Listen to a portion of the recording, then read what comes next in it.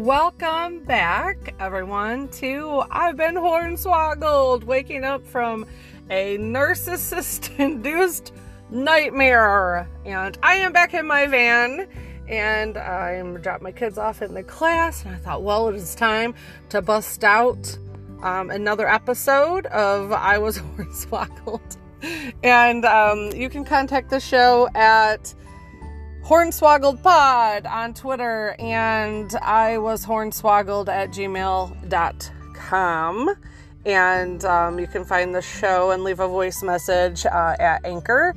And that is a really cool app, and that's what I'm using right now to record my podcast with. So if you want to get your stories out there, that's definitely a way you can do it. And I just want to let you know that I'm just going to be talking about going no contact, okay? I'm gonna fly by the seat of my pants on it because I have a lot of experience right now. I am going to talk about first why I chose to go no contact from my mom at the age of 39. Yeah, was it? I was 39 when I found out that my mom was bamboozling me and hornswoggling me my entire life. And I am 41 right now. So it was towards the end of 2019 when I had invited my sister out of the blue. I just felt like I needed to invite my sister to our weekly grocery trip to the grocery store. I would swing by with my kids, and I would pick up my mom, and we would hop in the truck, and we would go get groceries, and we'd go do our thing, like I've told before, every week. And just that one week, I decided, hey, I'm going to invite my sister, even though I knew she hated my face. I knew that she was just this, I thought I knew, because this is the story I was being told about my sister all these years, that she was this horrible person who was lazy and mooching off my mom, and just was just an all-around not pleasant individual. And I just felt called to invite her, knowing what I was going to get myself into. So when she walked into my house that day, because they met at my house and I was just going to drive us all there, my sister, first thing she did is she looked at my curtains and she went, funny. And I thought, oh, here we go. She's already starting. So now if you know anything about narcissists, especially what I was doing with a covert narcissist, is that they love to triangulate. So that's the situation my sister and I were in, but we were not aware of it.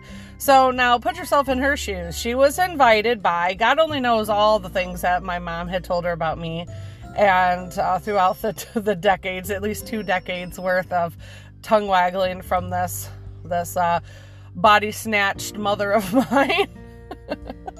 So she, just think about it, like if you were her and you were being invited to get groceries with your mom, and then also probably wondering, why is my mom always getting groceries with this other daughter, her other daughter, if she hates her so much, and I've referring to me. So imagine being my sister going, oh, sure, yeah, that loser sister of mine wants to invite me to get groceries. Yeah, yay, so she accepts the invitation, thank God. And she got into, we all load up into the truck, and I'm driving, and I just remember looking at my sister. She looked like she was totally wigged out, the whole time. I thought, what is this? She was grabbing the side of the car, and I wasn't driving weird or anything. I just thought, and she kept looking back at my mom with these big saucer eyes, trying to make sense of the Twilight Zone I found out that she was living in. So in my sister's head, she was sitting in this truck with this evil sister of hers, and her mom was acting like a perfect little angel in the back seat. And it didn't line up with any of the stories that she had been told in the past 20 years. Now knowing and talking to my sister about this stuff, I find out that my mom was telling my sister that I was this crazy daughter who had this mental illness. I have never struggled with mental illness. It's okay if you are struggling with that, but to use that as a weapon, like narcissists do, you're going to find, well, I laugh at that because she uses it to discredit anyone in her life.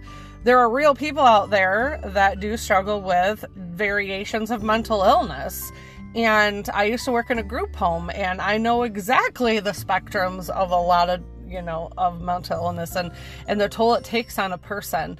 So for my mom to always use this as a weapon and a way to look down her nose at people and to try to make other people look down their nose at people is just always, I found very disgusting. But now I see this was her go-to mechanism between my sister and I. She always just claimed that the other sister was so off the rails and so belligerent that you're like, wow. But now knowing what I know about a narcissist is that they project. They're ooey gooey out onto everyone, out onto their targets. So that's why they say when a narcissist is attacking you and accusing you of being a certain way, they're really confessing to their inner state, their inner state of being. That's how they are on the inside. And they're just reflecting their inside out onto unsuspecting people in the world, okay? And they're normally their targets. So she would do that to me and my sister equally. My sister would tell me story. Yeah, she said you did this. I'm like, oh my gosh, she said you did that. She wasn't even being creative. She was just reusing the same story on both sisters. And then we even had my husband to witness and back it up, that he's like, yep, that's what we were being told about you this entire time. So that was their first recollection. So now finding out that my mother had been at the helm of the sister, breaking up my sisterhood with my sister for 20 years, of sabotaging our relationship, so many different tales, which I'll go into later on in different episodes. But that was an eye-opener for me, that she robbed me of a relationship with my sister for 20 years. She robbed me. She stole both of us the opportunity to get to know each other as growing up as women. She did everything she could do to separate us, to trash talk us, and not only to each other. The more and more I dug, I found out that my mom was doing this behind our backs to everybody in our life. So then my husband and I start to think back to our problem. Like we had a rocky time. We got married in 2011, but before that, I joke that I wanted to really make sure that I wanted to get married, because before that we lived together for about 10 years before we decided to get married. So we've been living with each other for over 20 years, right? So we've been married for 10-ish. And so we look back at the most rough patch that we ran into in our life was when my son was just like 2 years old. And it was about 5 months after my dad passed away. And my mom really started, because it's like she didn't have my dad as her live-in trough, her live-in source of feeding, that she had to really work extra hard on feeding and keeping that supply handy. So she really kicked up her narc games in our lives, where I now remember at first I was so accustomed to her mental abuse and her backhanded compliments, but I was also used to her whispering in my ear bad things about my husband, be like, oh, don't let him get away with that, he'll act just like your dad did, because she was always trying to triangulate us with her father too. So not only did she have a triangulation feed session set up with my sister, she would also triangulate her daughters with their father, because that's how lovely narcissists are. They don't care about you. They care about feeding. They care about themselves. They do not care about you. Do not get it twisted. They don't care about you. You are just serving a purpose, and the minute that purpose is not served, you are enemy number one. So do not hold on to hope that, oh, just one day they'll just change. They have to want to change. And it's very rare, from I understand, for narcissists to openly, it's very rare. It happens. There's stories. There's old wives' tale. I'm sure there's one out there. But, don't think that this is a personality disorder. This is a personality disorder. Narcissism runs on a spectrum. You're swinging one way or you're swinging the other way, but if they're on the spectrum, they're on the spectrum. And you shouldn't be diagnosing, we shouldn't be diagnosing people. We're not professionals unless you are a professional, but it's handy to know the 9 points that professionals use to diagnose narcissistic personality disorder, or they shorten it to NPD. So once I find out that my mom has been doing all this stuff with my sister, and then I start to realize, like I said, you go back into your life and you comb through every little section of your world, and you're like, what other relationships has she tried to destroy? And then I'm like, oh yeah, my marriage. She really tried to get in between my husband and I, and she would get into my ear and go, he's going to turn out just like your father. You're going to be miserable. You're going to just be at his beck and call. You're going to this and he's that. And, just nonstop stuff. Or, oh, he said this today and it reminded me of situations I've been through, and it's not going to end well for you. It's not going to end well. And then I find out that she was just going to my husband and going, oh, yeah, you're going to have to watch out because she's going to force you. She's going to push you away. She's going to push you away. You better just keep an eye on her. Oh, she works with a bunch of men at work. She's probably cheating on you. She tells me that she has a lot of friends at work, and a lot of them are men. And it was because at the time I worked in a paper mill doing quality control, and it's not my problem.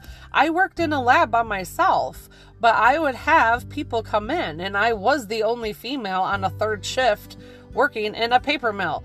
I'm not a flirty person. I'm not an adulteress. I'm nothing, and I never talked about my work with my mom. She just knew that I worked in a paper mill and that I was the only female on my shift. I was the only chick in my lab. That's it. Working by myself, testing paper, listening to the radio, and counting the minutes until I could go home. That was my job. But she twisted it into something weird and started planting seeds of doubt and stuff in my head, to the point my husband was tricked into thinking that I possibly had been cultivating relationships on the side, which I had no idea that she was doing this, right? I swear. So one day, so it's like in my husband's head, he had been cheated on before by a previous marriage. So it was like a really rough spot for him. I had not. I had never had anybody, cheat on me, and I've never cheated on anyone else. Never knew that my own mom was in the background trying to talk my husband away from me, trying to say that I'm going to push him away. But then on my side, she would be like, you need to keep an eye on him. Don't let him get away with it. So they groom their targets, and they love to sit back and just eat their popcorn like a little goblin in the corner and giggle as they watch everybody's worlds burn around them. It brings them joy.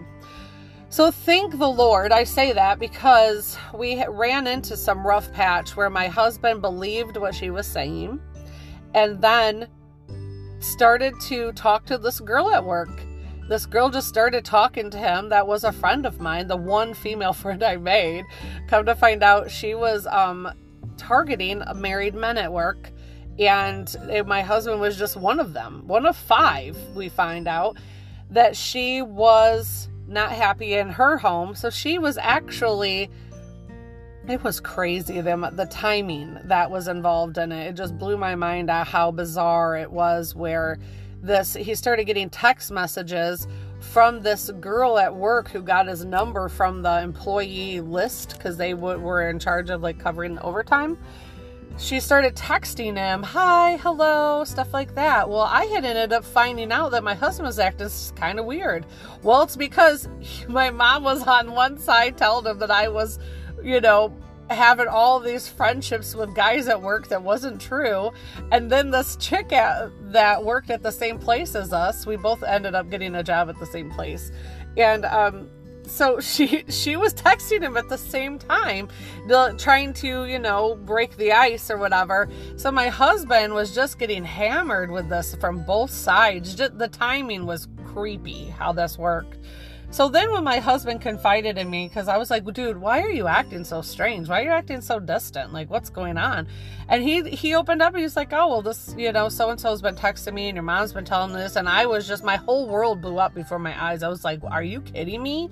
So my husband was having an emotional, what we were saying, was leading into an emotional affair where this girl just kept going, oh, I really liked how the jeans looked on you today, da-da-da-da-da. And it was so creepy.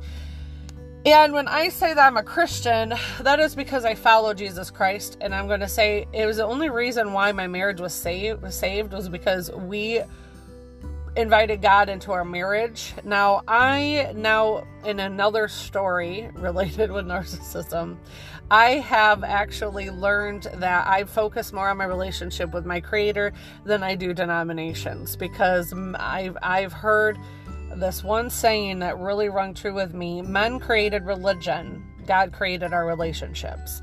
That's what I focus on. So when I say I invited God into, you don't have to be a Christian to listen to me. I'm just telling you what my path and my experience is. So we decided at that moment in time that we were going to shut everyone out of our life. We got the truth out there about my mom. And even then, we didn't know it's because she's a narcissist. We just thought my mom was being an airhead. It was just talking out of her behind and just haphazardly being a jerk to us. We didn't know that this was what narcissists do. We did not know anything about her being a narcissist yet. This was a good 5 years before we even found out my mom was a narcissist. So these are just symptoms of us being abused mentally from a distance. We had no idea what was going on. But once I found out that my mom was a narcissist, well, I'll just say we survived that rough patch in our life. We learned from it. We learned what emotional affairs are. We learned how horrible it is to, one, not come and get the information right from the horse's mouth. Instead of assuming what somebody's whispering in your ear as being truth, if you're married, you need to go right to your significant other and you need to confirm with them what you are being told. Do not assume. Do not take somebody's word for it. If they are just doing all this poisoning of the wells and all around them, they have nothing good planned for you. Don't trust these people. The homewreckers are there for a reason. Some of them are most likely narcissists. Some of them are just very unhappy individuals and they don't want anybody else to be happy. So we survived that, but we survived because we actually leaned into God and we started doing Bible studies together. We studied what the Bible said about marriage and we just prayed on it, and God healed us and repaired us. And I learned a huge forgiveness back then. It was I was raised very, loyalty is a big thing with me because trust has always been a problem of mine. And now I find out trust has always been a problem of mine because I was a daughter of a narcissist mother. So I can laugh at it now because it is I chose to laugh at all of these bamboozlements that has happened to me because crying over it isn't going to fix it for me. But going, oh, good one, you little creepy goblin, I see you now. So that's why it was so easy for me to walk away from my mom and to go no contact. Once I took a fine-tooth comb and went through all of my relationships, like how she tried to destroy my marriage, she destroyed my relationship for 20 years with my sister. For me, that was enough to justify going cold turkey, no contact with her. That's all it took from me. A lot of people have breaking points. Their crap intake level is much higher than mine, So everybody chooses to walk away or not walk away for their own reason. So I chose to walk away from my mom, which was so hard. But once I realized all the darkness she was bringing into my life, I realized that this woman who has called herself my mother by name was not indeed my mother. It was an empty shell of a woman who called herself my mother. And I felt like I went through a period of grief where I grieved the death of the mother that I thought I had. And I had to work through acceptance of the mother I was given. And it was this, I think because I look at her through, I practice as a Christian, looking at her through Christ's eyes. I'm not going to say that's easy to do. It's not. But when I can emotionally detach myself that this is no longer my mom, this is a woman who wants nothing good for me. It was easy for me to realize my mom had died. The version of my mom that I thought I had died. She does not exist. The friend that I thought I had of my mom does not exist. Yes, it sucks. Yes, it's not fair. Being angry at the situation isn't going to make it better for me at all. Holding resentment and hatred towards her wasn't gonna serve me in any positive way. It would only injure me if I held on to the hate, to the resentment, to the confusion, to the sadness, to the isolation, all these swirling of emotions that I feel the enemy wants me to wallow in and stay miserable, because he attacked me. I can say this. You might believe in a negative force. You might be an atheist. I don't know. I respect your beliefs. But I'm going to tell you right now that me, being a spiritually minded person, knows that the enemy will use whatever and whoever he can to bring you down. I feel sympathy for my mom only because I know, from what I understand about narcissists, is that they are created, whether they are spoiled to the point that they're literally their soul is spoiled. They're just spoiled, like a little rotten piece of meat inside, like a little zombie person. Or also they are shame-based. They weren't shown love, affection, human interaction, the give and take of love back and forth, the reciprocation of respect and care and empathy. They weren't shown that as a child growing up, and they were created in this way. Now, I don't know if that is a 100% agreed on thing. I think no matter what professional you talk to, there's a lot of different theories. To me, I would like to think everybody has a compass. We know when we're being a jackwagon, and we know when we're being good. We know the difference of right and wrong. But I have to remind myself, not everybody is rewarded for being good when they're little. A lot of times when you're in a toxic childhood, you are actually being rewarded for bad behavior. There are evil people out there that are mentally abusing their children all the time. But I can't go into figuring out why my mom is the way she is, and we as victims shouldn't have to waste any more of our life trying to figure out why this is happening to us. But what we can do is acknowledge that it did happen to us. We have been abused mentally, some physically, some emotionally, verbally, you name it. But what we have control over is we have control over standing up, making our boundaries, and if we can, get out of Dodge, get away from your abuser. You have to come down to a value system. Some people say they can't leave because they are, they're deep in with their narcissist, and that's where they're at. You got to make do with what you have the best way you can. And I feel very blessed being able to walk away. I can't imagine. I've seen some stories where people were reliant on them because they're wheelchair bound, and their narcissist abuser is their caregiver. And my heart bleeds for those people, because I could not imagine being trapped in my life and not have that availability to walk away. So I do feel very blessed that I was in a position where my husband and I both agreed that breaking off 100% was the only way to go. And if you can do that, I definitely recommend you do it. I'm going to tell you, I feel amazing now. My body used to hurt. I used to have really bad backaches. And now I realized it was like a spiritual symbol for all the knives my mom was sticking in my back. You know, it's creepy to think how hateful a person has to be to do what narcissists do to people.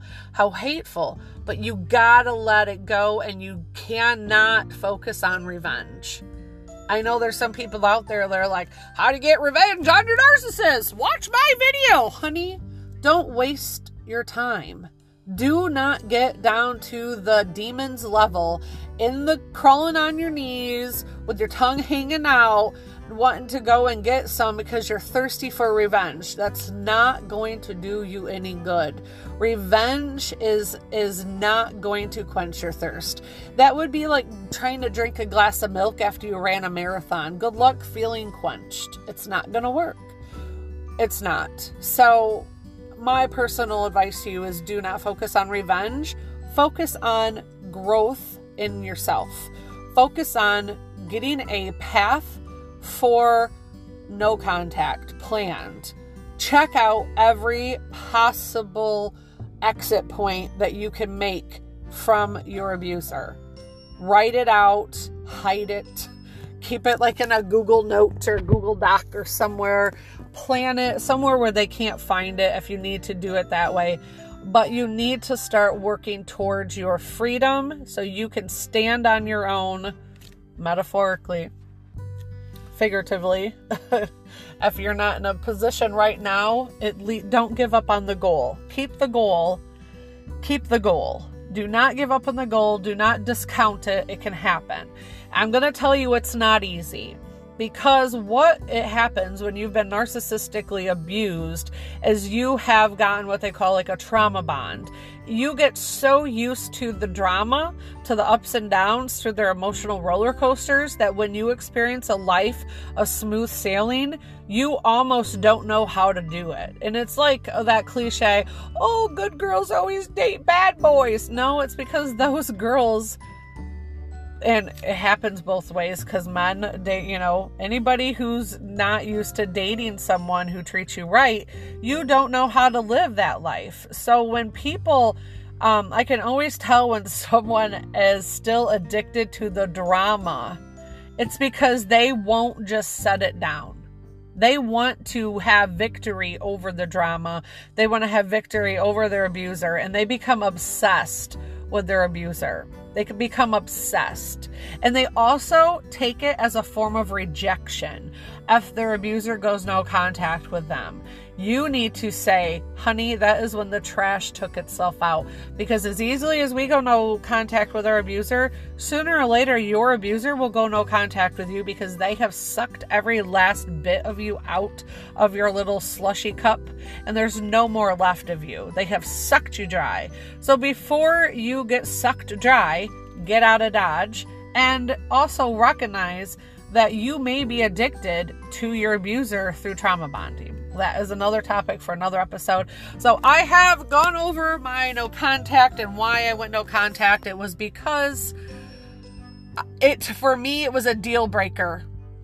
Looking at my life, I wouldn't want a friend around who tried to sabotage my marriage and my relationship with my sister. So for me, it was a no-brainer. I don't want a mom, or I don't care if you're my blood or you're not my blood. That is not the qualities of a person that I want in my circle of trust. So I had to take a stand for myself. I'm going to tell you right now, you need to be your own advocate. You need to be your own advocate. You cannot wait for people to come in and save you. You got to save yourself.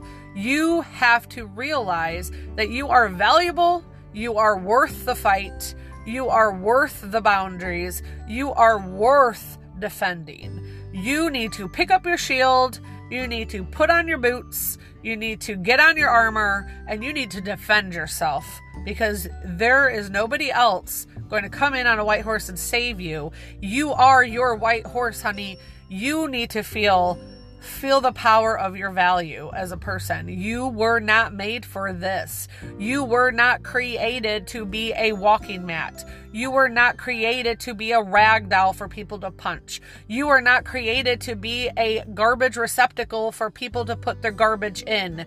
You are a child of God. I'm going to tell you that right now. You are a child of God. Whether you believe in God or not, God loves you. And you do not deserve any of this, okay? So I pray and I hope that you have a very blessed day, and I hope that you are working on feeling comfortable in your skin enough to value you and to start to think about your boundaries and holding tight and holding firm onto your boundaries and knowing that you are worth it. You have a great day. Happy Tuesday. Bye.